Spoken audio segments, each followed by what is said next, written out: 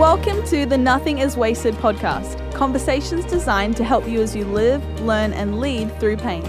And now, the host of the Nothing is Wasted podcast, Davey Blackburn.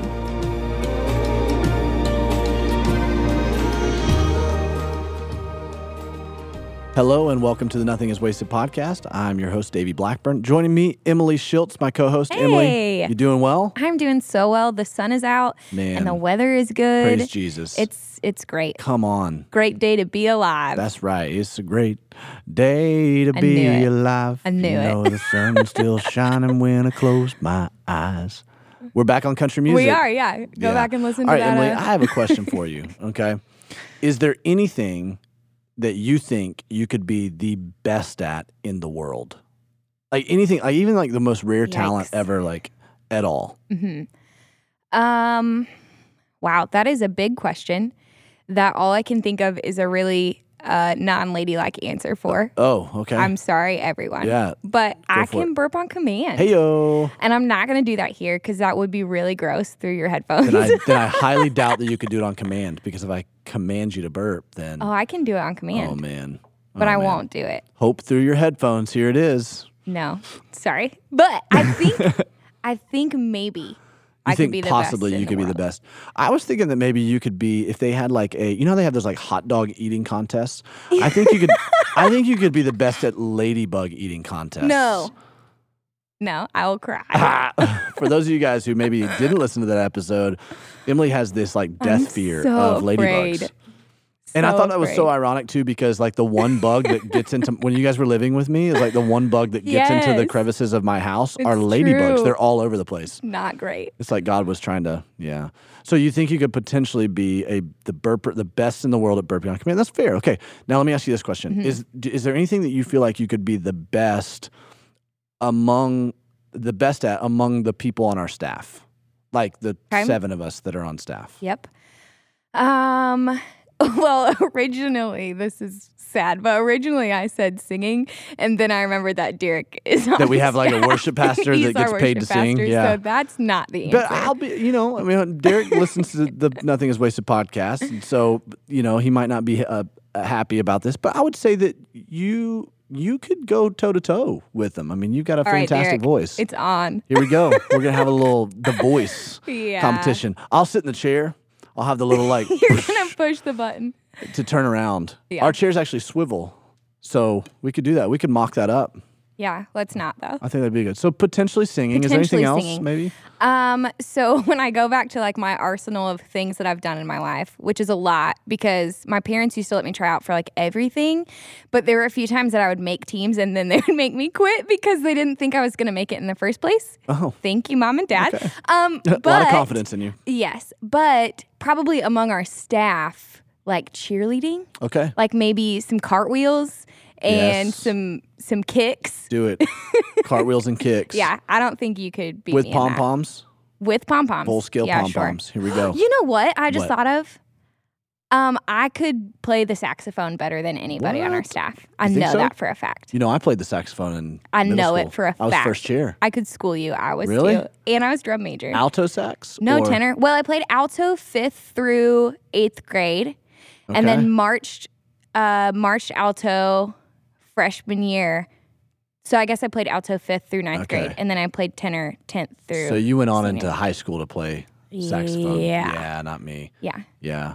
They didn't allow us to be athletes and band nerds at our school. Oh, see, okay, at our school, this is real funny. This is a good side note. Yeah. So I cheered, and we had a lot of people in our like high school band who also played football, and so halftime was always so fun because we'd get done with like football, and then cheerleaders would like have their instruments on the sidelines, and so everyone else would be in like their band uniform, and then there would just be us sporadically in our cheerleading uniforms and football uniforms. It was real fun. That's crazy because band was cool at our school. Never have allowed that at our school. Yeah. Like never, ever, ever. And our band was, national competing band. Mm-hmm. But I think maybe that's the difference between like small town Indiana and like maybe big city. I was in like a Birmingham, Alabama, which isn't a huge city, but a bigger city, you know. Right. And so they made you segregate in high school, which was so frustrating. You can't be like well-rounded. I know, that is frustrating. Well-roundedness. See, I think that's a lost art. Yes. I want like my kids to play a lot of different sports and do a lot of different activities and not be pigeonholed into this. Like you have to do sports or be like in the arts. I think it makes you a more holistic person to be well-rounded. You know,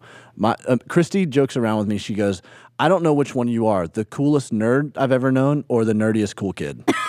That's what she keeps. She always tells me. And I'm like, that's a good question. I'm not sure what I am foundationally. Am I more of a nerd or am I more of like, you know, the jock, like cool? I don't know. I don't know where the. But the point is I felt like I had, you know, a lot of exposure to a lot of different types of things, the arts, and I love to read and I love creativity and but I also love sports. You know, here's why I asked those questions, because it was I don't know who I was having a conversation with the other day, but right now, today in society, teenage depression and anxiety rates are at an all-time high. Yeah. Right? And you serve in our student ministry, and we see it when it comes to even our Nothing is Wasted ministries and just some of the despondence of teenagers. And we kind of asked the questions. We were talking about this as a staff the other day, like, why? Like, you know, why are these teenagers and like 8th graders feeling so stressed out and so burdened and so overwhelmed? I remember 8th grade, to me, I mean, the most stressful thing was not that big of a deal. It may have felt like a big deal. It's like girlfriend broke up with you, right? Right, You or really like trying to make a specific team or whatever. Yeah, exactly. But now looking back on it, I was like, wow, those are really petty issues. But now it feels like they're carrying an even heavier weight. Yeah. And I wonder if it's because back when I was growing up, we didn't have exposure to Instagram or social media or Facebook. We didn't have the ability to see what everybody else was doing all over the world. Right. We had smaller circles, smaller spheres, and so we could actually become kind of the best at something within our small spheres, right? Yeah. You almost could come into your own on whatever that is. Now, obviously, there was cliques and there was bullying and there was that kind of stuff that you had to deal with back then still. But I just wonder if like this thing, this like worldwide like exposure of being able to see the actual best, like even if you thought you were going to be the best saxophone player, you could get on Instagram now and you can see someone who is your age or younger who's way better than you, right? Yeah. Like has excelled so much further than you. They're like a prodigy. And now you are in the comparison trap. Right. And no longer do you feel confident or good about yourself because you're the best at something. Now you feel like insecure and or you get into this striving trap and you're trying to become. I just wonder if that has contributed to the anxiety and the pressure that teenagers put on themselves nowadays. I feel like it has to. And too, like even, I mean, I'm not a parent, but I wonder like what kind of pressure that puts on parents. Right. I mean, I feel like we see this a lot in our circle or the community that we're in, but like honestly, like parents' lives being run by their kids' schedules because they feel like they need to like put in all this extra time for travel ball or whatever, you know, whatever their niche might be. But if our students are feeling that comparison, like what kind of like weight or burden are parents carrying on behalf of their kid so that they can be the best to do whatever it is that they want to do? Absolutely. I'll never forget. So my dad's a pastor. And I've shared this with our church before, but I'll never forget my dad would not let me play on Sunday mornings. So if we had a tournament or we were supposed to travel, he told my coaches, hey, I'm sorry, Davey will meet up with you after church. Right. And there were parents all over that were saying, your kid's never going to make it to college. He's never going to make it to the next level. This is going to affect him as he continues to try to excel in this sport. And I was really good at baseball. Right. And my dad, you know, I think just put a lot of confidence in the Lord to know that, okay, if God wants my son to excel at baseball, we're going to honor church. We're going to honor the Lord first and let the Lord take care of his, you know, opportunities and the way he excels. And, you know, I wound up getting a full ride college scholarship to play baseball. It's like the Chick-fil-A mentality, right? right? Yeah, exactly. It's like honor the Lord first and watch him expedite the rest. Watch him bless the rest, you know? And I would say my baseball career was great. Now, I didn't go play D1 ball. I played in NAIA. Could I have? Yeah, I had some offers to play D1, decided not to. Had an offer to even get enlisted in being drafted, you know, out of college and decided not to go that route, wanted to go to ministry route. But I had everything that I needed and wanted when it came to baseball. And I believe that the foundation of that was set because my dad said, no, we're going to focus on the Lord first and we're going to let him bless the rest. We'll bring back the first to the Lord and let him bless the rest. Yeah. But this right here is a major conversation with when it comes to like, how do you excel at the things that God has put in your heart, but also make sure you're honoring the priorities that he's put in front of you, right? How do you manage, achievement, career, all of these things, as well as, managing your home and being a good husband or a good wife and being a good parent, and how do you manage all that stuff? Yeah. And so that's why we kind of brought this conversation full circle, but we have this opportunity to talk to a guest who actually is going and competing to be the best in the world. It's incredible. Right? Yeah. Now, at the moment that we're recording this, we're not sure if he made it past regionals in CrossFit. Fingers crossed. Right? But hopefully he did, and he's actually on his way to the CrossFit Games, which is the top 40 men and top 40 women out of hundreds of thousands that start out in the competition. And he's been to the CrossFit Games before. His name's Urankar. He's become a good friend. He and his wife become a good friend of ours. And it's just really cool to hear his testimony of how he has had to learn some of the hard ways of managing some of this stuff and building his identity in what he does rather than who he is and who he is in Christ. And so it's a cool conversation. Yeah. Where we talk about all things. I mean, we talk about a lot of stuff in this conversation. We talk about fitness and what that has to do with your emotional health. We talk about how do you deal with disappointment, especially when you've put so much stock into this career or this thing that, he's training to be an elite level athlete. So it's a very cool conversation. I'm excited about you hearing this interview. Yeah, and it's different than what we've done before. Yeah, it really is. But I'm excited for you guys to listen to it. Before we hop in, just have a couple things yeah, to housekeeping talk about. items. Housekeeping, that's the word good. I was thinking of. Yeah, right. Housekeeping things to talk about. And so we'll just start off, and you guys have heard this before, but we absolutely love it and appreciate it when you rate and review the podcast on whatever listening platform you use. Because what that does is, one, we get to see your reviews and hear your stories. Love that. But also, that helps us get the word out, helps you help us get the word out about this podcast. So it's just going to appear higher in people's feeds as they're looking for maybe some new podcasts to listen to. But please rate and review, share your story with us. You can do that as you write a review, but also if there's something that you want to reach out to us personally about, if there's something we can partner in prayer with you for, if there's some type of pain that you're experiencing in your life or a friend's life that we can rally around together, you can reach out to us at hello@resonateindie.com, and we would love to just connect you to anything that you might need and help you out in any way that we can. Absolutely. And again, many of you have asked how you can if you can give to support the podcast. Yes, absolutely. There's costs associated with this podcast. We would love to have your support. Everything that you give is tax deductible, and it goes back into the ministry of Nothing is Wasted. And this ministry is continuing to grow. The community is continuing to grow. It's incredible. There's a lot of opportunities in front of us that we're really excited about, things that we're trying to, that we're dreaming up of being able to create a lot more connectivity with the Nothing is Wasted community. And so we'd appreciate any gifts. One-time recurring gifts, you can go to daveyblackburn.com/give, and there's an actual specific drop-down menu right there to give to the Nothing is Wasted podcast. So we'd love to partner with you in that. And we're just excited about being able to continue to put this content out there to you guys. It's cool to have a community of people who are doing this. I love when I hear people saying, hey, I had a friend go through something. I hate that part because you never want to see anybody go through pain. But they say, I was able to refer the podcast to them. They've started listening to that. And so that's just our hope, is that this becomes, again, hope through your headphones, and that in the midst of your trial, you realize, man, God wants you to not just survive through this trial, but to thrive in it. Yeah. That's our hope, is that we can point you in that direction. So, yeah. Cool. All right. Well, let's go ahead and listen to your interview with Nick. Right, let's do it.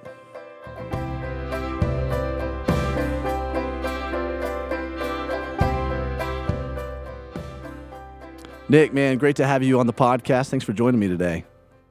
Thank you for having me. It's a pleasure. Well, there may be some folks out there that who know who you are. We're kind of in crossing over circles right here. We've got a whole network of people who are walking through trial, walking through pain. And I also love to follow a lot of the circles of the CrossFitters because, it's something that I've gotten into that's really helped me in my healing process. You and I met through some of that process. But for those who have no idea who you are, tell me a little bit about yourself, what you do, and a little bit about your family. Well, I'm a husband to Chelsea Urankar for almost 10 years this year. Yes. It'll be in October. All right. Yeah, so I'm planning that anniversary trip. I have 2 little girls, 8-year-old Jada Grace Urankar and a 4-year-old who's actually probably running around somewhere, Atlee Adams. And she's about to start kindergarten. I own 2 CrossFit gyms.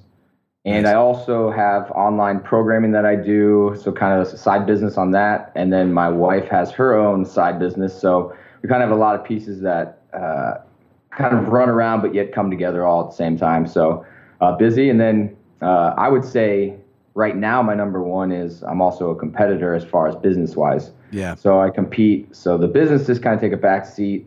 So I have some great people around me that help to allow me to focus on that. And so here I am. That's awesome. So CrossFit gym owner, 2 gyms, right? Kind of expanding that business, but also competing at an elite level. You've been to the actual CrossFit Games a couple times. One time, what years were those? Twice. What years were those? 2011 and 2015. 2011, 2015. There's a massive evolution that's happened, and I could say revolution of fitness that's happened over the past 10 years. I imagine even the difference between 2011 and 2015 and just the level of elite athletes coming through there was drastically different. You're probably seeing that take place now. Talk to me about how you got into CrossFit. How did you get into competing? What did that look like? Well, my background is just as far as sports go or being a competitor and athlete was I played every sport growing up, kind of like your normal kid. Right. And ended up being pretty good, pretty athletic, and ended up going and playing college football. Okay. Played at Indiana State. And when that ended, I didn't know what to do. So I decided the only thing left is to run. So I wasn't a runner. I was a sprinter, and I signed up for a half marathon, started just running that way for as long as I could, and then I would turn around when I got tired. and eventually a buddy of mine called me up, and he was like, dude, you need to stop this running thing. Like, that's not you, and you need to try this CrossFit stuff out. And I thought it was, an aerobics class or some weird website. I didn't know what, so I kind of brushed him off, and he called me back up 3 months later, and he's like, dude, have you done it yet? I was like, nah. And he goes, I'm coming over to your house. And he brought this video. It was called Every Second Counts from 2008. And it was the CrossFit Games. Yep. And he played it. And I said, this exists? And he's like, yeah, you got to do it. So I immediately was like, all right, I want to win that. And boom, went in my basement. It was like 2009. Did a workout. Realized I wasn't as good as I thought I was. Kind of like everybody, got humbled real quick. But fell in love with the idea, and having done so much, I'd never felt like that. Yeah. And that there was still something left in the tank for me to kind of pursue. That's funny. Dude, isn't it amazing how CrossFit can very easily humble you? When I first started, I started right at 2 years ago, and I thought I was a pretty good athlete, college baseball player. I'm like, used to competing in a lot of different types of things, did the same thing, ran just like you, and got into CrossFit, and it was immediately like this thing put me on my back every time I was going out there. And then every once in a while, you had this one workout where you're like, wow, that was actually pretty good. And you feel good about yourself because you're doing movements that you've never done before. Your body's doing things you've never done before. And you're like, wow, that's awesome. And you're like, here I go. I'm actually going to start excelling. And then bam, you're back on your back. Yeah. And it could be an hour later. You're so, you're high on like, yeah, I got this. And then an hour later, you try something new and you realize like, yeah, no, I'm maybe not. That's amazing. It is amazing. So what year was that then that you started? It would have been in 2008, 2009? That was 2009. Okay, 2009 that you ended up getting started. That was literally about 1 month before the birth of my first child. Wow. So, yeah, that's one thing growing up. I had a lot of people tell me that I couldn't do things. Yeah. And especially, you get married. I've always worked out. And I was getting ready to get married. My dad told me, I'm not really close with my dad, but we obviously talk. And he said, you know you're not going to be able to work out anymore. And I was like, Dad, I'm just getting married. And he's like, yeah. He's like, yeah, but now you can't work out. And I was like, oh, well, basically, I'm going to continue now for sure. Right, absolutely. You told me I couldn't. Yeah, and then, was getting ready to buy a house. He's like, you can't work out now. And I was like, okay. Having that first child, he's like, you're not going to be able to work out. And I think I remember when I opened up the first business like 6 years ago, he finally looked at me and he's like, never mind. He's like, you're going to keep doing this. Like, you're not stopping. Well, your wife, Chelsea, she's a workout junkie too. Has she always been that way as well? No, and I wouldn't call her a workout junkie as much as she is just wanting to be healthy. Gotcha. So she didn't work out when I met her. Kind of a off the record story is you can keep it on the record though. She knows. When I met her, I said this was in college, I met her and I said I'd date her if she lost 20 or 30 pounds. Nuh-uh. Yeah. And we ended up going on a date. We started to date and I fell for her. Wow. And it didn't matter. And that summer she asked me if I'd start training her. And that was when her fitness journey kind of started. Okay. Was in college. Very cool. And she lost like 20 pounds that summer and boom. Yeah. I mean, she's in great shape now. I mean, she does. Yeah. Worked out alongside you guys a couple times. It's fantastic. So you're telling me she didn't even, we'll revisit this, but she did not work out at all. That was not something that was part of her MO. Never. People don't know, like she posted a picture not long ago of her and people are like, wow, you haven't always been like that. And she's like, oh, until 21, 22 is when she really kind of hit it. Wow. So. Is there an element at which that you guys are like, you're doing this together, right? Like side by side, that really also helps to, be able to create the space for you to pursue some of these dreams? I mean, it seems like you guys are both, she operates a lot of the stuff with the gym as well. She's right there hands-on with you. Has that helped that evolution process that has kind of dispelled the misnomer that your dad said, where he's like, well, now you can't work out anymore. Now you can't work out. But the fact that you guys are kind of doing all this together has really helped? Yes and no. Okay. Yes, because it's given us a lot of outlets and obviously a platform, and it's allowed us to work together. It's allowed us time. But that's not the case in the beginning. Obviously, there's a big backstory to that. But the hardest part for her is that everyone looks at it as me. So this is me, and she's kind of piggybacking, or at least she feels that way. Right. So she's recently found her own, and I think we're in the same realm, but we're so different that she needs and she has her thing that is separate from me. Gotcha. Even though it might be related, and you look at it and you're like, oh, it's the same. But it's totally different. Yeah. And I think that having her own voice in that is huge. And, and I think there's a struggle when, a power struggle sometimes too, where you maybe you both want something, but it's looked at as from others as like, well, it's this one's and you're just there. Yeah. And that may not be the truth, but it feels that way when it's a constant pressure put on you. Yeah, absolutely. Man, I think that's super insightful because, I feel the same way now with Christy, with my new wife, that like she's got, these dreams and ambitions herself. And if we look at it at face value, sometimes we could think that those two things, my dreams, her dreams, would be at odds. But we recognize the fact that God brought us together with these unique, distinct gifts and these unique dreams. And he's like actually creating this really beautiful interplay of the two where we're allowed to do it together. We're allowed to kind of operate side by side, but at the same time, we're also staying in our own unique space within it. And we're becoming our own person within that too. And I think that's a cool thing about the two becoming one, right, when you're in marriage, but also being able to like, still keep your own identity, your own personhood within that as well. And you guys have found a cool way of doing that alongside that, like continues to help your family financially, but also helps your family just stay as a good family unit. I mean, one of the things I love about following your Instagram and seeing stuff, and I've told you this before, is just watching you with your girls and watching you with your family. And you're using this platform in a really unique way. Let me ask you about that for a second, because you said the word platform. Your platform has developed and evolved over the course of your involvement in CrossFit. How do you view your platform? What is that? What is that opportunity for you? What do you guys, when you think about all the people that kind of follow you, what does that do in regards to like hey, this is we recognize there is a platform, but what do we do with that? You know, that's a good question, because I think that that's something I struggle with. Is I really don't know yet. I think that that's still building. I'm not good in my opinion. I'm not good at the social media thing, and I honestly don't care a ton. And I don't believe that I have to necessarily. Right. But I think there's a lot that I can do with it that I'm not. Then there's also a lot that I am. It's really trying to figure out what does it mean, and what do I want to get across for me, and that's still being developed, because I know that there are things that people want, and then there's things that I want to show.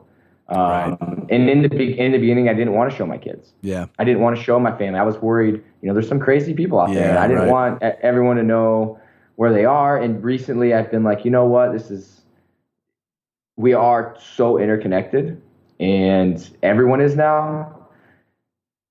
And I'm like, you know what, people want to see that. And if they don't want to see it, it's who I am. Yeah. So I've been bringing that out actually more and more recently. Just to give an idea of that. But as far as a platform goes, it's kind of like, a resume. It's ever evolving, ever changing. Mm-hmm. And I'm still working on that. It could be amazing. But in truth, it's kind of like you said, it's just to allow people that you don't see all the time to be able to get a glimpse of you. Right. But it's just a glimpse. There's depth that doesn't come out, and my biggest thing is to just be inclusive with everybody. I want people to be able to walk in or see me and know that it's just me. Yeah. And they're going to get that no matter whether it's online or whether it's in my house or whether it's in my gym or just out on the street. Yeah. So. Yeah, absolutely. I used to, when I was playing college ball, I used to pray that God would give me enough success that I had influence with the guys on the team, but not so much that it would get to my head. And it would blow up. Yeah. It's kind of like this really weird tension where it's like, with a platform, oftentimes it can come with some corruption or some pride, but then at the same time, it has the potential of having a lot of influence, to do some really good things in the world and to share the love of Christ with a lot of people.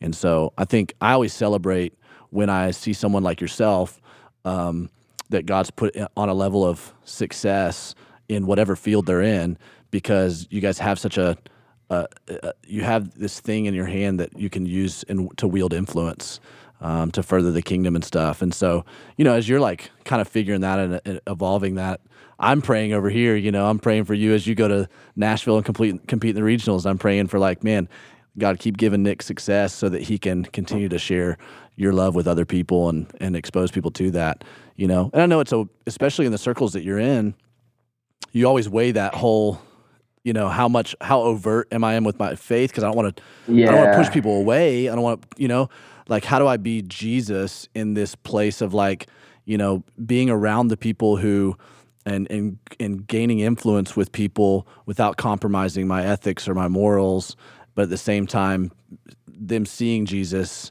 and, me being able to take the opportunities to speak that. I know that's got to be a constant battle for you as well. It's very hard.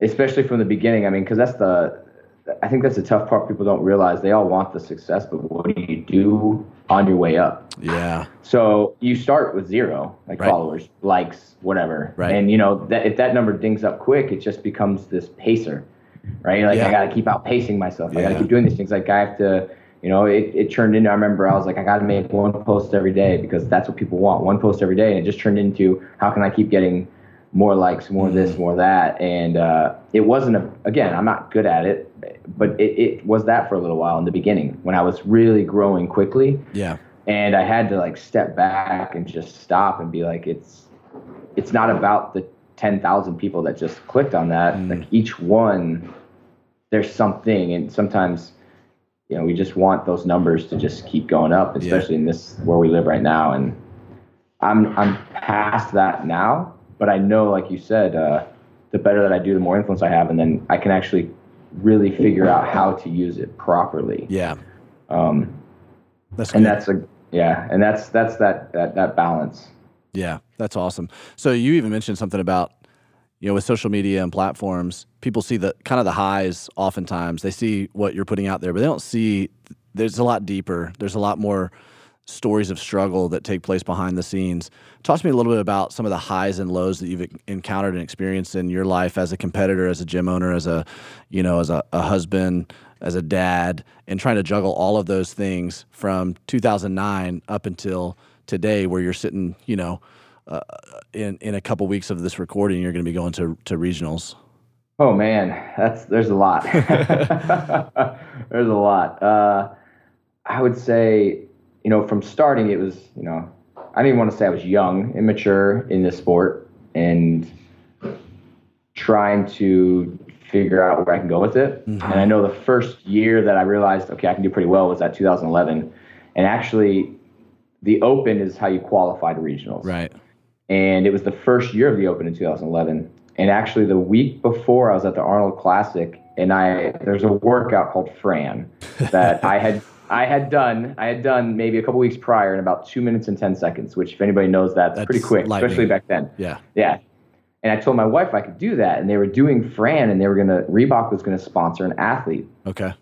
And the fastest Fran time essentially was going to be that deciding factor. So I'm like, I'm going to win it. Well, some stuff ended up happening, and I ended up doing actually really poorly due to some stuff that happened the day before. So my wife came up, and she was like, I don't believe you. I don't think you can do that. And I was like, I'm going to prove you wrong. So the very next week on Saturday, the day before the Open started, we went, and I started to try to prove her wrong. We started going, and on the last pull-up, and it ends with 9 pull-ups, I fell off the pull-up bar and broke my collarbone. What? And it's on YouTube. It's on YouTube. No, it's on YouTube. It's called the Unfinished Fran. Yes. So I broke my collarbone and basically was, done. Right. Like wow. the Open starts in a day.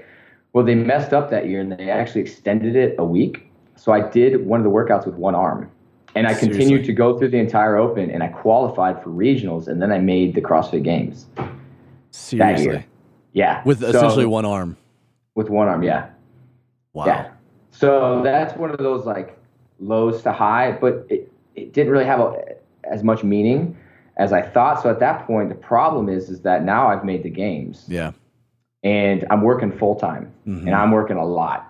And I've got a wife who's, she was staying at home with our child. Right. And we were arguing all the time because I would wake up at 4 a.m. I'd go to the gym.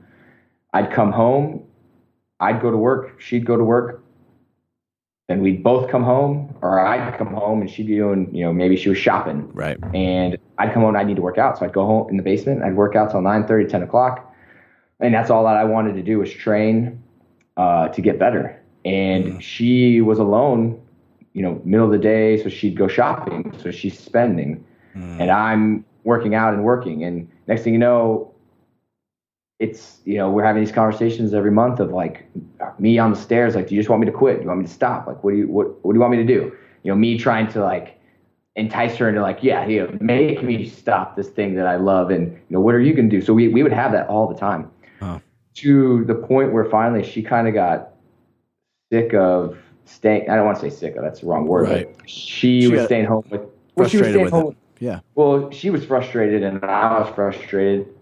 But eventually we realized that she kind of needed to go and find her own thing. So she went and actually got a job where she was making the exact same amount of money I was. And I was like, I can open up my gym. Yeah. So essentially we flip-flopped.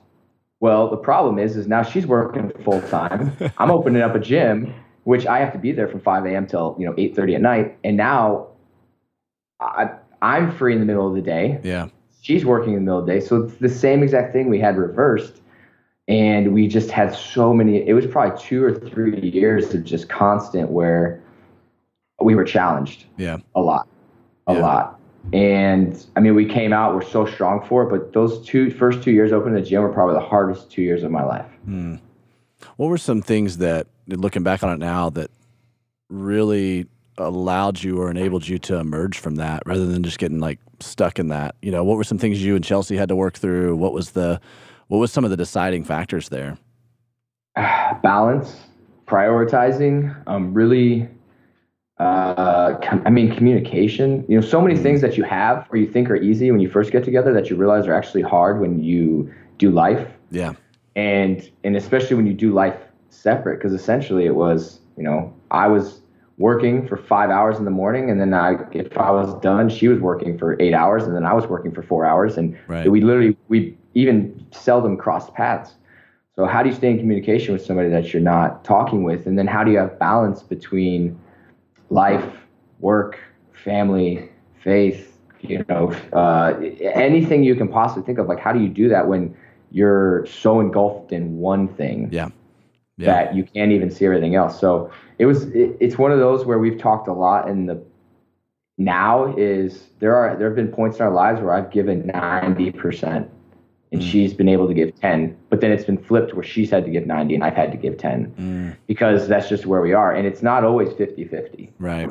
It can't be always 50-50. I mean, there are times when she's gone for 4 days now and I'm Mr. Dad. Yeah. But there were times where I was gone for a week and she was mom. Right. And you have those periods, and sometimes it's not necessarily a week or 4 days. It might be 2 years. It might be 3 years where you're taking in more than you can handle. And I think where we are now, especially, is we can give that other person what they need, even though they're taking in the brunt. Right. And so, it's just a battle, and sometimes each person might have to step up and fight a little longer than the other one for a while. Yeah. But you got to keep ammoing them up and be there for them, and do what's necessary as a spouse. Yeah, that's good. Yeah, we talk a lot about the idea of it being 100-100. If both of you trying to put in 100%, because then there's going to be in those seasons where you're right, maybe where the responsibility falls a lot more on the other person. They're coming at it from the key to marriage is selflessness. Right? Mm-hmm. You can't make marriage work if you're selfish. You put two selfish people together and it's just recipe for disaster.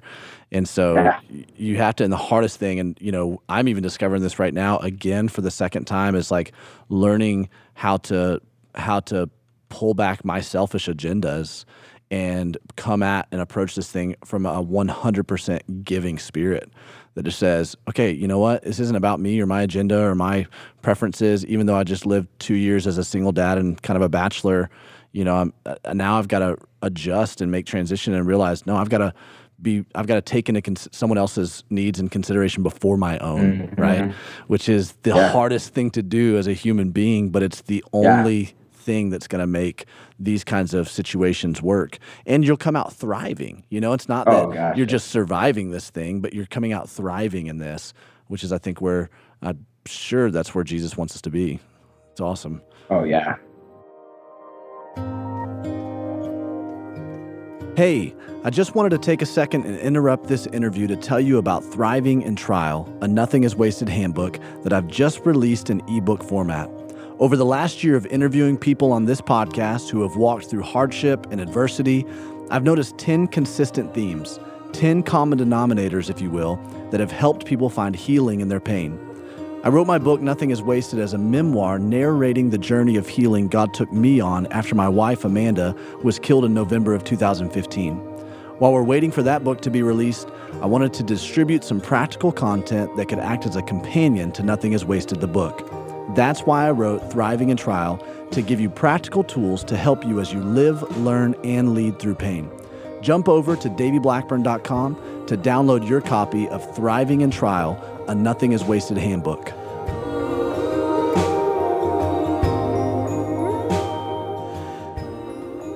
Man, that's crazy. So lots of highs and lows within this. And just so the listener knows, if you're not familiar with the CrossFit Games, the CrossFit Games takes place in August. And like Nick said, the starting point for that is the open season, which takes place the end of February, early March. And you'll have about, I think this year is close to 300,000 men, right? I think that we're competing. Yeah, something like that. 300,000 men and maybe close to that women. That were entering the open. Almost everybody who's a part of an affiliate box, they enter the open. You just kind of see where you measure up against everybody. Yep. And so 300,000, and they boil it all down to the top 40 men, right? And top 40 women. So you're talking about, in the world. So you're talking about 0.01%, the top 0.01% of CrossFit competitors.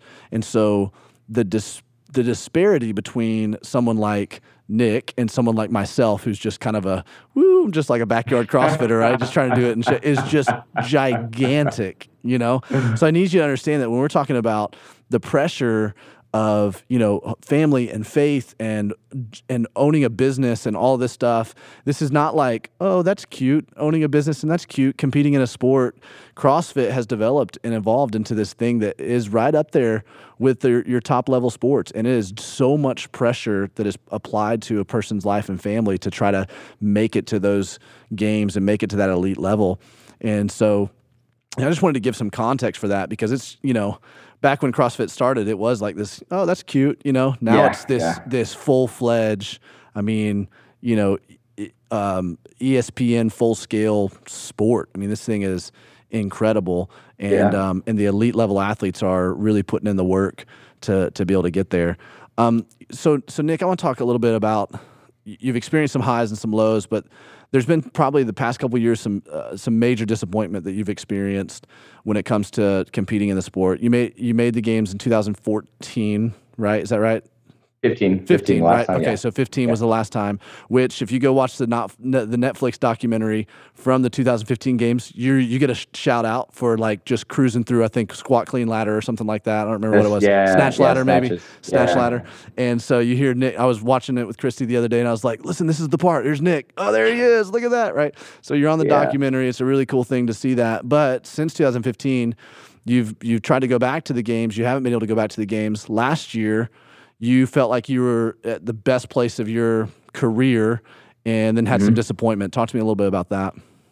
Yeah, so I definitely felt like I was in a great place last year. And then about a week before, so we have regionals, roughly end of May. And about a week before I was going out to Nashville, I had a little pain in my chest. Don't even know what it was from. Obviously, the regional competition is stressful physically and mentally. And I think it kind of took a toll on my shoulder, and my pec got strained. So I basically didn't do anything for a week leading up to the competition. Got there. The first event, I was able to get through and got 13th, which was actually I was pretty happy about that, because knowing the second event, I was going to most likely win. The problem was that had all to do with my pec. So I'd been in the back area practicing, was able to do some dips because it was ring dips, and you had to take a dumbbell and do dumbbell snatches, which is from the ground overhead. And I basically walked out, pumped, like, I'm going to do this. My pec's great. We had to do a demo. So they gave us a 2-minute call. We had to jump up on the rings and just show that we could have lockout and where our standards were. Right. And I basically jumped up onto the rings, and my pec went. Just holding myself up. It just went right strained. Down. Yeah. I came right down, and I looked at my judge, and I was like, I think I just tore my pec. And they were like, get off the floor. I was like, I'm not leaving the floor. I'm not getting off this floor. They're like, well, what are you going to do? And I was like, I really don't know, but I'm not leaving. And next thing you know, the 2 minutes is up, buzzer goes off, and I just took off. Wow. And I ran out there, like, it was just instinct. I knew that I could do the snatches. Yep. Ran back to the rings, jumped up, did one, came right back down, and I knew it was over. Yeah. So you had to do at least 21 of them to move on to the competition. So they withdrew me right then. Man, I was watching it. I was on vacation. I remember watching it live. And, I'm over there pulling for you. I'm like, come on, Nick, come on. And then all of a sudden I see you get off the rings, and I'm like, what's going on? Like, I was over there thinking there was a malfunction with the equipment. You kept like pointing up there. I'm like, surely this is going to remedy it. They're going to get this taken care of. There's a malfunction. He's going to get into another heat, But man, I remember just feeling so much disappointment for you, because I've been in the gym. I've seen how hard you train. You're training 4 and 5 times a day for 5 to 6 days a week. Right. You are giving 7 hours a day. Yeah. You're giving, your entire year is built around literally, and it comes down to this one workout where you get hurt. It's not like it's like you didn't even get a chance to perform. You didn't even get a chance to show how hard you had trained, and you're hurt. Talk to me about just the emotions there, the disappointment that you felt. What was that like? Right after it happened, I remember I walked off the floor and I just started sobbing. Like, you put so much work into it, and, you think, what if, or, obviously the normal things that happen. But once I kind of walked away, got with myself, I realized that there's definitely got to be a plan. I don't know what that is. And it may not be a plan that I want right now. And it may not be one that I see for a while, but I know that God's got a plan and that something is going to come from this. And it may just be where I grow.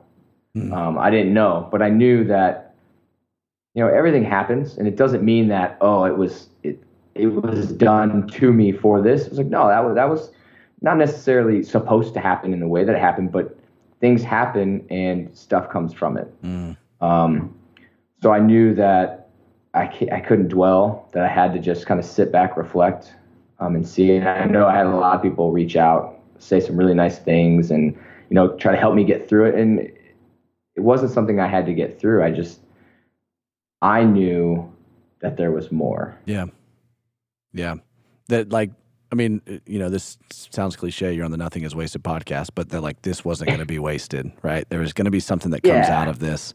How can you look back now over the past year? I mean, it was almost a year ago that this happened. And when this releases, I think it'll probably be post-regionals. So right now we're not sure where this is going to be. Hopefully you're going to be ready to go to Madison on your way to the games when this thing releases. But, if you look back over the course of this year, can you see some evidence of the fact that this actually has been a benefit to you in any way, or it's helped you in any way over this year? The injury that you incurred? Oh, yeah. How totally. So I've realized, so after 2015, I kind of got that, okay, I can do this again mentality. And I went into 2016 and I bombed 2016. Came back and really started to work on the things that I needed to work on. Got a lot better 2017, felt like I was going to make it. And what I've realized, though, now at this point in this year is that the plan wasn't for last year. It's been a 2-year plan. And I've realized I've had so much fun this year and stepping back and realizing that it isn't about that weekend. It's not about regionals. Like, and in the grand scheme of that was not a big issue. It was a little pec strain. Yeah.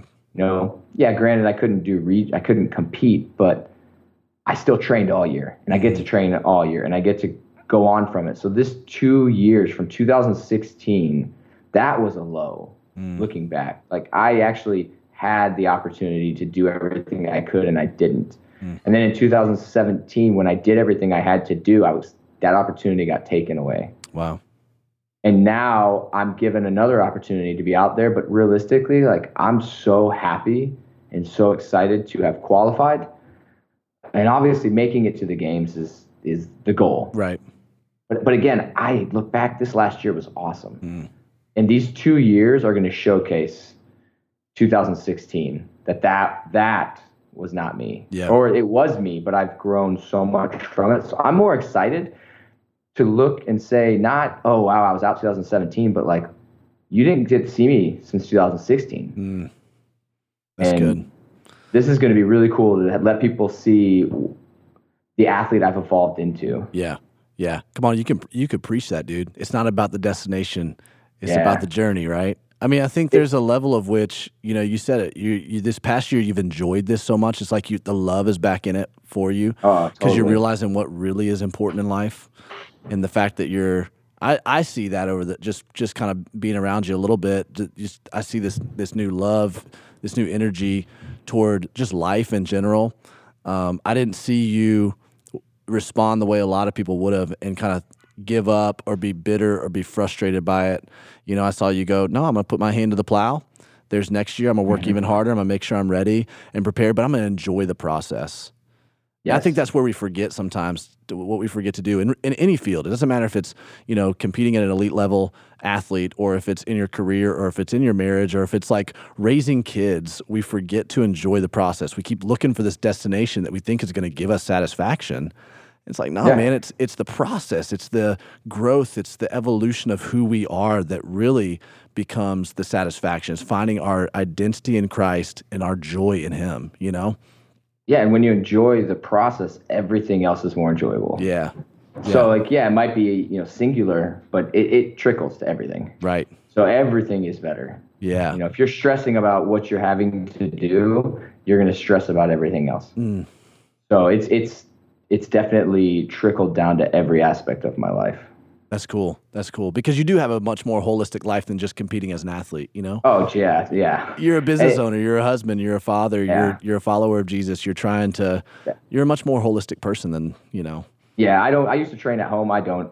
Like when I'm home, I'm home. I'm a dad. Yeah. I'm a father. You know, I'm a husband. I'm not, you know, if people really saw me day to day and you just took the gym out, you'd be like, dang, you literally like just hang. Yeah. You just, right. You know, like you have fun. Right. Like that's, you know, like that's great. People look at me as a competitor and I'm an athlete because I love it. And I compete because I love it. I'm not that because I have to be. Yeah. Like that's a choice. That's good. You know, I have to be a dad. I have to be a father, and I love those things.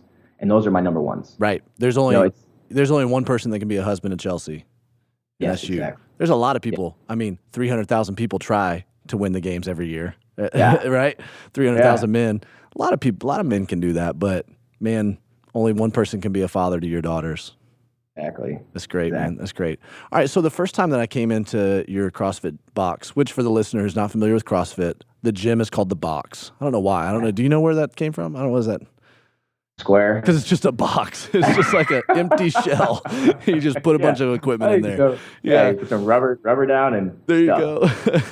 So I came in and I, remember working out with you. And first of all, every time I go work out with Nick, I always kind of dread it because I know he's going to keep me in there for about 3.5 hours and literally break down all my technique and tell me how terrible my technique is. But I appreciate it. I appreciate having a coach that's going to press into me on that. And I'm not going to be able to walk out of the gym. I know that. I'm going to have to be wheeled out every time I'm up there. But one of the things that I said to you was that CrossFit has actually contributed a ton to my healing from losing Amanda. And we started having some dialogue about that, about how your emotional health is so tied to your physical health.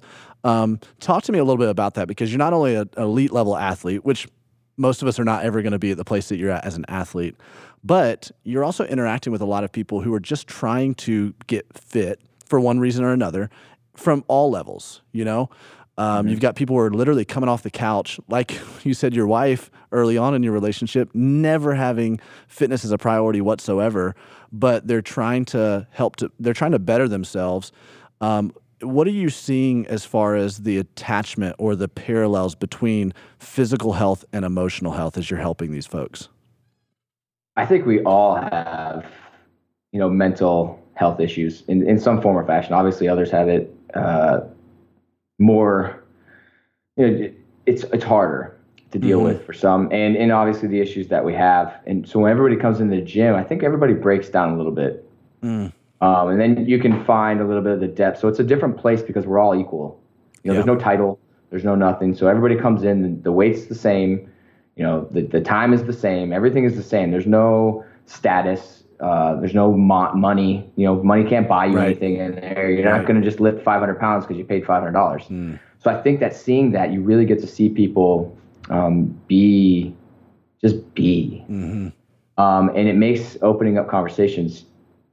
Because one thing that I talk a lot about especially with members and with people is, CrossFit becomes what people call an addiction, right? They're like, oh, it's a cult. Yeah. They get addicted in there, but for most, it's a positive addiction. Yeah. And I kind of joke with people that I have an addictive personality. Like I'll find something and I just go. Yeah. But what we call that a hobby. So this becomes somebody's hobby. And I know a lot of people that have turned from drugs, some form of abuse. I've got people, pretty much you name it, and they're in there. And it is something that takes them away from that for just a little bit. And allows to just be with other people. To be with themselves in a state of that. I call it like that primal state where when you're in the middle of a workout, and very seldom do people actually train this way. And that's what's so cool about CrossFit is it takes you to a place where all you want is food, water, like a place to lay down, like to just literally go back into that little cave, take a nap, have a drink, have some food, and nothing else matters. Your mortgage payment, your all the things that as soon as you walk out of the building come back into play in that moment, they don't matter as much. Right. And to be able to pull yourself and realize, like, man, if I can do that, what can I do then to make it to where it's like that all the time, where I can figure out what is it that I need to put my time into. Yeah. Do I need to be worrying about it, or do I need to be doing something, or can I just let it go? And I think so many people, when you talk to, especially with something like this, is they realize they can let go a little bit more. And it's hard because, like, I consider myself 50%, coach, 50% psychologist or therapist. Yeah, exactly. Because you get to talk to people and you get to know people, and it's not that you're necessarily helping them; they're helping themselves. They're just talking, Right. Especially when they're tired, you don't even know what you're saying sometimes, and you're letting everything out. Yeah. You do kind of get the rawness of people when you see them in those environments, and two, you're right. It kind of like refocuses it. One of the things that even just like researching it, there's so many physiological, the physiological stimulus of a workout like CrossFit contributes to emotional health for a lot of reasons. I think one is the endorphins, right? Endorphins are an active agent that is going to help to prevent anxiety, depression, helps to relieve stress.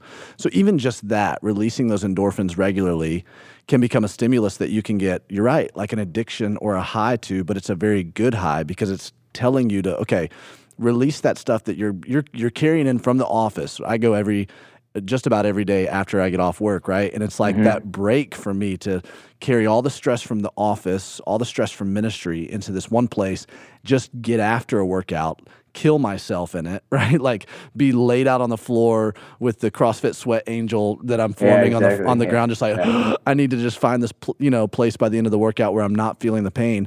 But it reboots my system. Like it completely, and it takes away the stress.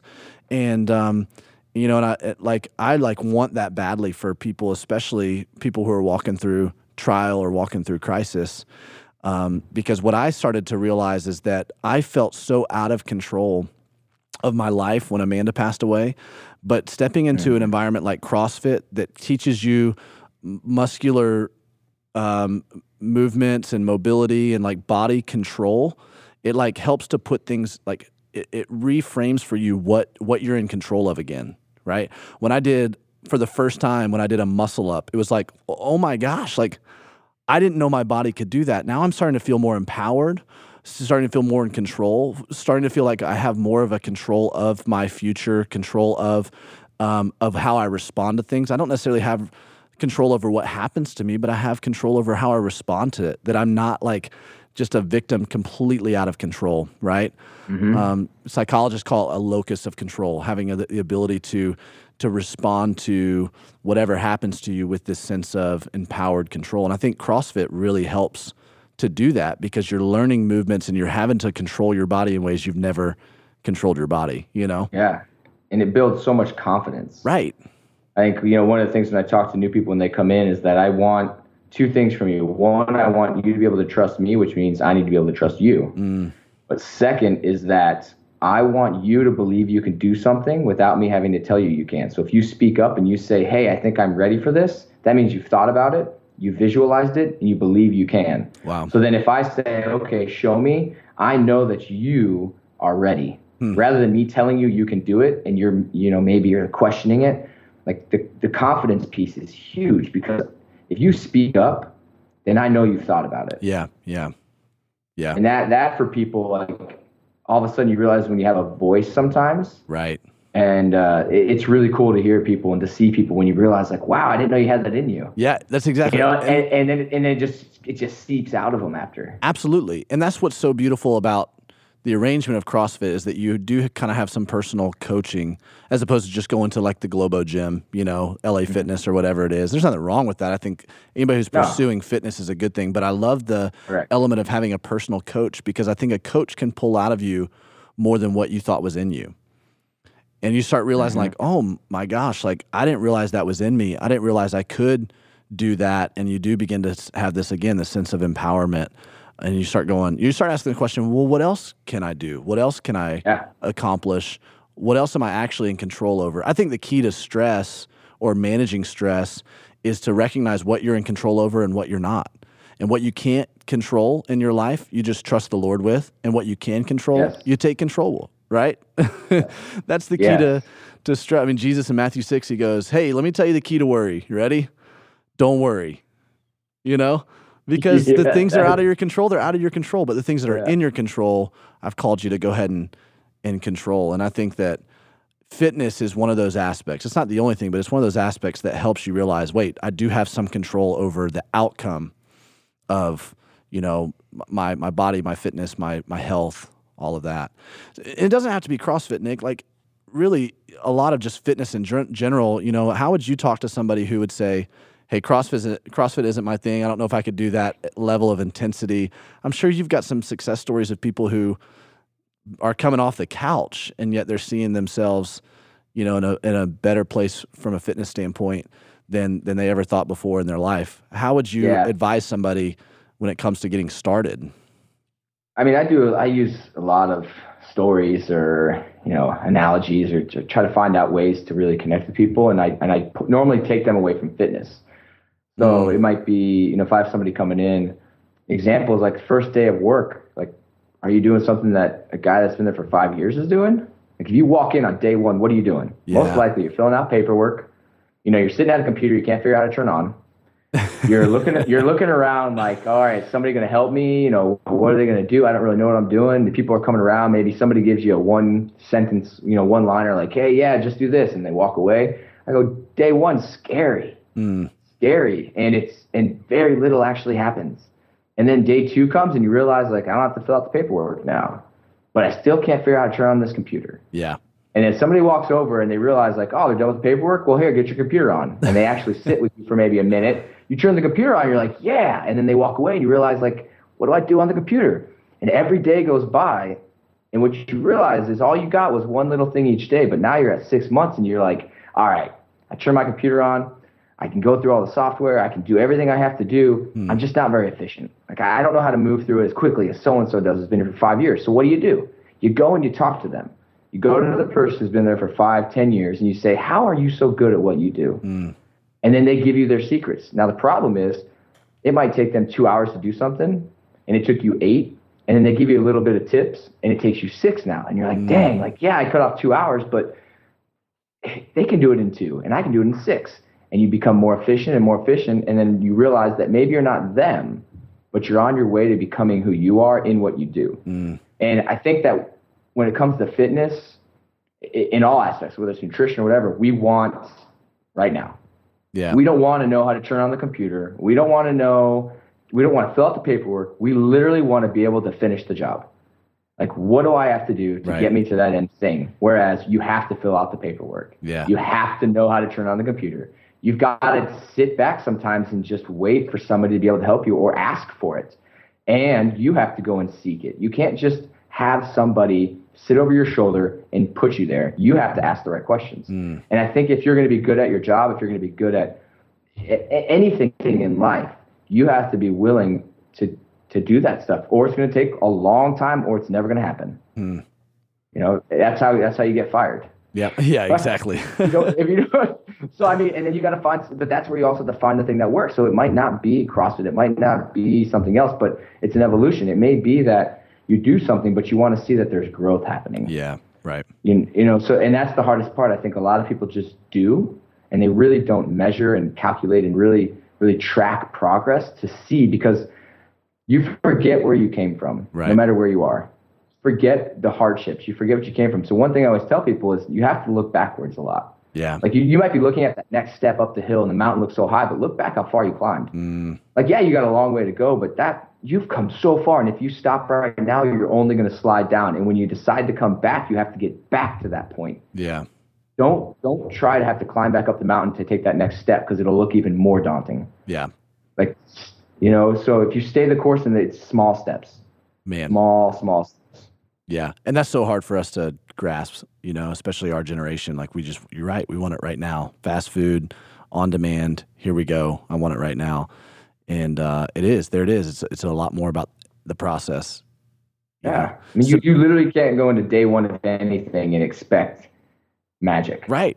Exactly. Well, what does Malcolm Gladwell say, right? Like he talks about the rule of mastery is that you have to do something 10,000 hours before you actually have emerged as a master of that thing. That's a long time, 10,000 hours of anything, you know? I'm a communicator. I like speak for a living or communicate for a living and preach and teach. And I don't know how many hours I've put in, but I don't know if I've reached that 10,000 hours yet, right? So I'm continuing to get better. I'm continuing to evolve. I'm continuing to, and I think there's a level at which when you have that mindset where you're saying, okay, I've not arrived. I never will arrive.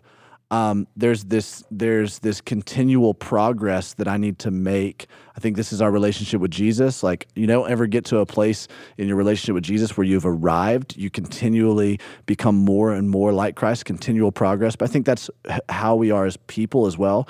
And when you do that, there is a level of staying in the fight that is necessary for walking through anything in life, walking through trial, walking through high seasons of mountaintops. You got to stay in the fight. And as long as you can stay in the fight, you can get up the next day, then there's hope.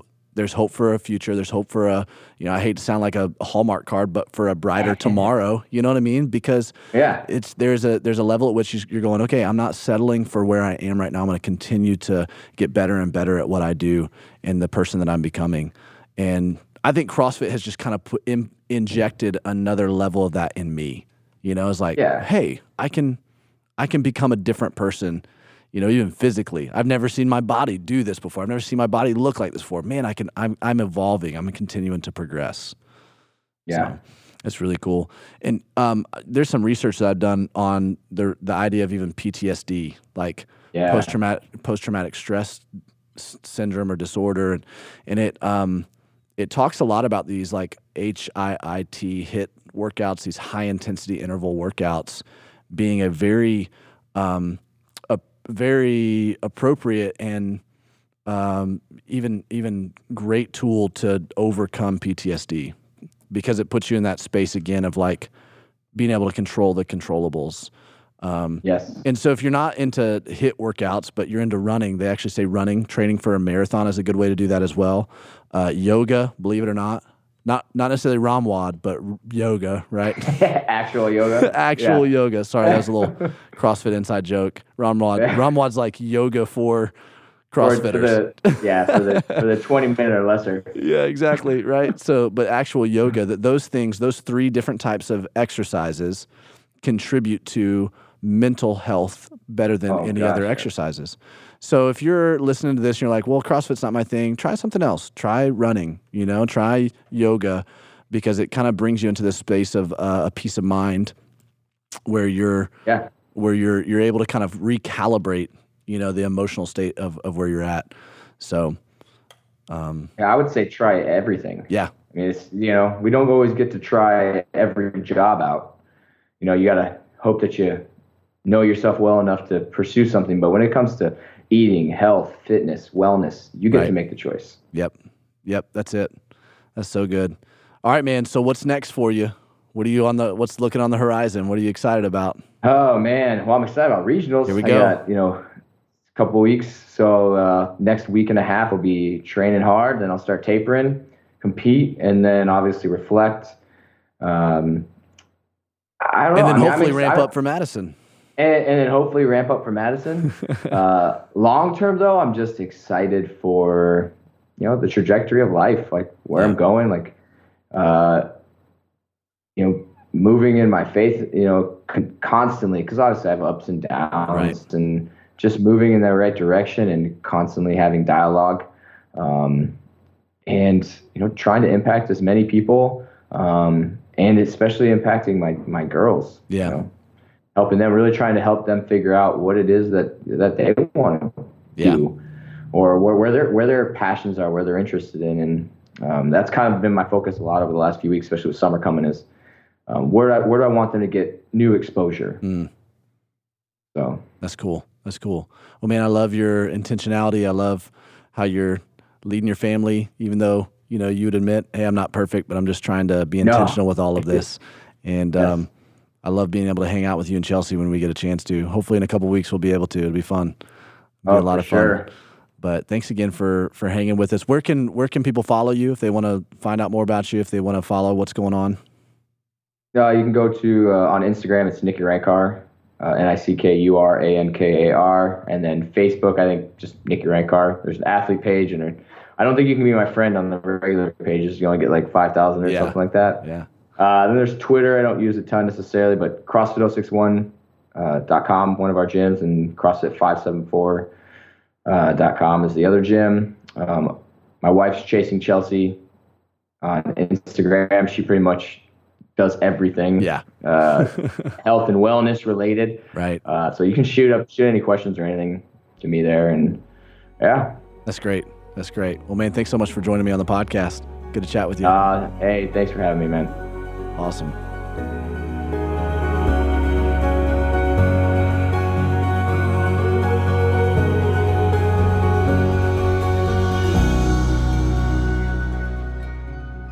Man, what a great interview with Nick. It was. I feel like anytime I hear someone talk about CrossFit, it's just super inspiring to know, like, hey, like what he was saying about his wife, right? Like, she just got inspired and has totally like changed her lifestyle. She wasn't even into fitness. Yeah. Which is like me. I'm not sure if I agree with the approach that he had, where he's like, hey, if you lose 20 pounds, I'll date you. Right. That's I don't know if that was kind of weird, but it's fine. Most. It worked for them. Yeah. Mm-hmm. Not a whole lot of tact there. No. The other part, I mean, this is small, but just in the beginning, Nick was saying that he originally got interested or intrigued to do CrossFit by watching the CrossFit documentary, which is what you did to me. That's exactly right. I'm like, Emily, watch this. Yeah. I was really actually trying to get your husband into it because I think he'd be an incredible CrossFitter. Okay, here's what we've decided. Okay.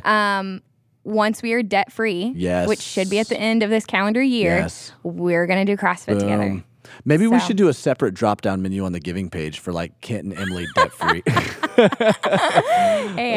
I think that would be completely unethical, so maybe we won't do that. Right. Well, hey, you have recently released an ebook. Yeah. Which we've talked about here a little bit already. Yep. But why don't you share a little bit about how that ties into this interview? Yeah, because we didn't just want to have a podcast where we talked about like fitness, although it was a really cool, different angle to look at how do you process through pain and how do you process through disappointment. But one of the chapters in this ebook that I released called Thriving in Trial, one of the pillars that I've seen as a common denominator for people who are emerging out of their trial, healing. I don't know if healing quicker is probably the better phrase. Maybe it is because I think everybody's on their own timeline of healing, but I think there are ways that you can heal quicker. And one of those things is fitness. I realized that for me, I was doing a lot of running before Amanda passed away. That's something she and I did together. And I needed to find something different. I needed to find a kind of a different routine, something I could do that I kind of could regain some of my personhood because that was something I shared with Amanda. We ran together. And so every time I'd go out and run, it would kind of remind me of her and what I was lacking, what I was missing. And so someone suggested CrossFit to me, and I was the same way. I was skeptical. I'm like seeing everybody drink the Kool-Aid and this cult. And I just wasn't really interested until I actually did a CrossFit workout with a friend of mine. And I was like, man, this is like that's the most intense I've ever worked out before. Yeah. And so I looked into it, started doing it, and what I started realizing is, like I talked about in this podcast, I started being able to realize I could regain control over some things that I thought I was out of control of. So powerful. And it is a very powerful way to heal, is just to, and I think, again, we talk about in the physiological side of things, there's so many benefits to just fitness in general, de-stressors within that. It is my de-stressor. Yeah. It's so funny, that if I go 2 or 3 days without working out, everybody knows it. Yeah. I just care. I wear it because I'm so stressed out, but it's just it's a release valve. Yeah. I feel like for me, I can go into like a workout and have like a bunch of ideas just floating in my head. Right. By the time I'm done, I feel like all of those ideas or thoughts are like stored into nice boxes. Compartmentalized. It's so true. You're able to like process things because you disengage your mind a little bit. And so almost subconsciously, your mind begins to process things while you're sleeping. in that. It kind of is. Yeah. And honestly, there is a lot of research surrounding workout, rest, and sleep and how those correlate together to create not just physical health, but emotional health as well. Yeah. And I think that we're a whole person, right? We're not just relational. We're not just emotional or mental. We're not just, we don't just have these compartments. We are whole people. And so we have to think about healing from a holistic standpoint. Right. We can't just look at it emotionally. There's a really powerful book that I'm in the middle of reading called Emotionally Healthy Spirituality. And the whole premise is you can't be spiritually healthy if you're not emotionally healthy. Wow. And I would argue that we're mind, soul, and body, right? And so you can't be one without healthy unless your whole personhood is becoming healthy. Right. Physicality is a very, very real aspect of that. So I kind of dialogue about that in that chapter in the ebook. You can go to daveyblackburn.com to download that ebook. But that ebook's just been a companion to what we're going to release as the Nothing is Wasted, the book. So cool. And kind of a step-by-step guide on how to discover healing for yourself if you're walking through trial. So it's great. Well, thanks for writing that. I think outside of this podcast, it's just another resource or a tool that we can use to share with our friends who are going through pain and also just apply to our own lives as we face things. Yeah, absolutely. Absolutely. So thanks again, guys, for listening to the podcast. As always, we want to thank Sleeping at Last for providing the music. You can download all of his albums, all of his singles that he releases. You can download that anywhere music can be downloaded or streamed. iTunes, Spotify, all of those platforms. Make sure you check out his music. We love Ryan O'Neal, Sleeping at Last. Thanks a ton. And we love you guys, our Nothing is Wasted community. See you next time.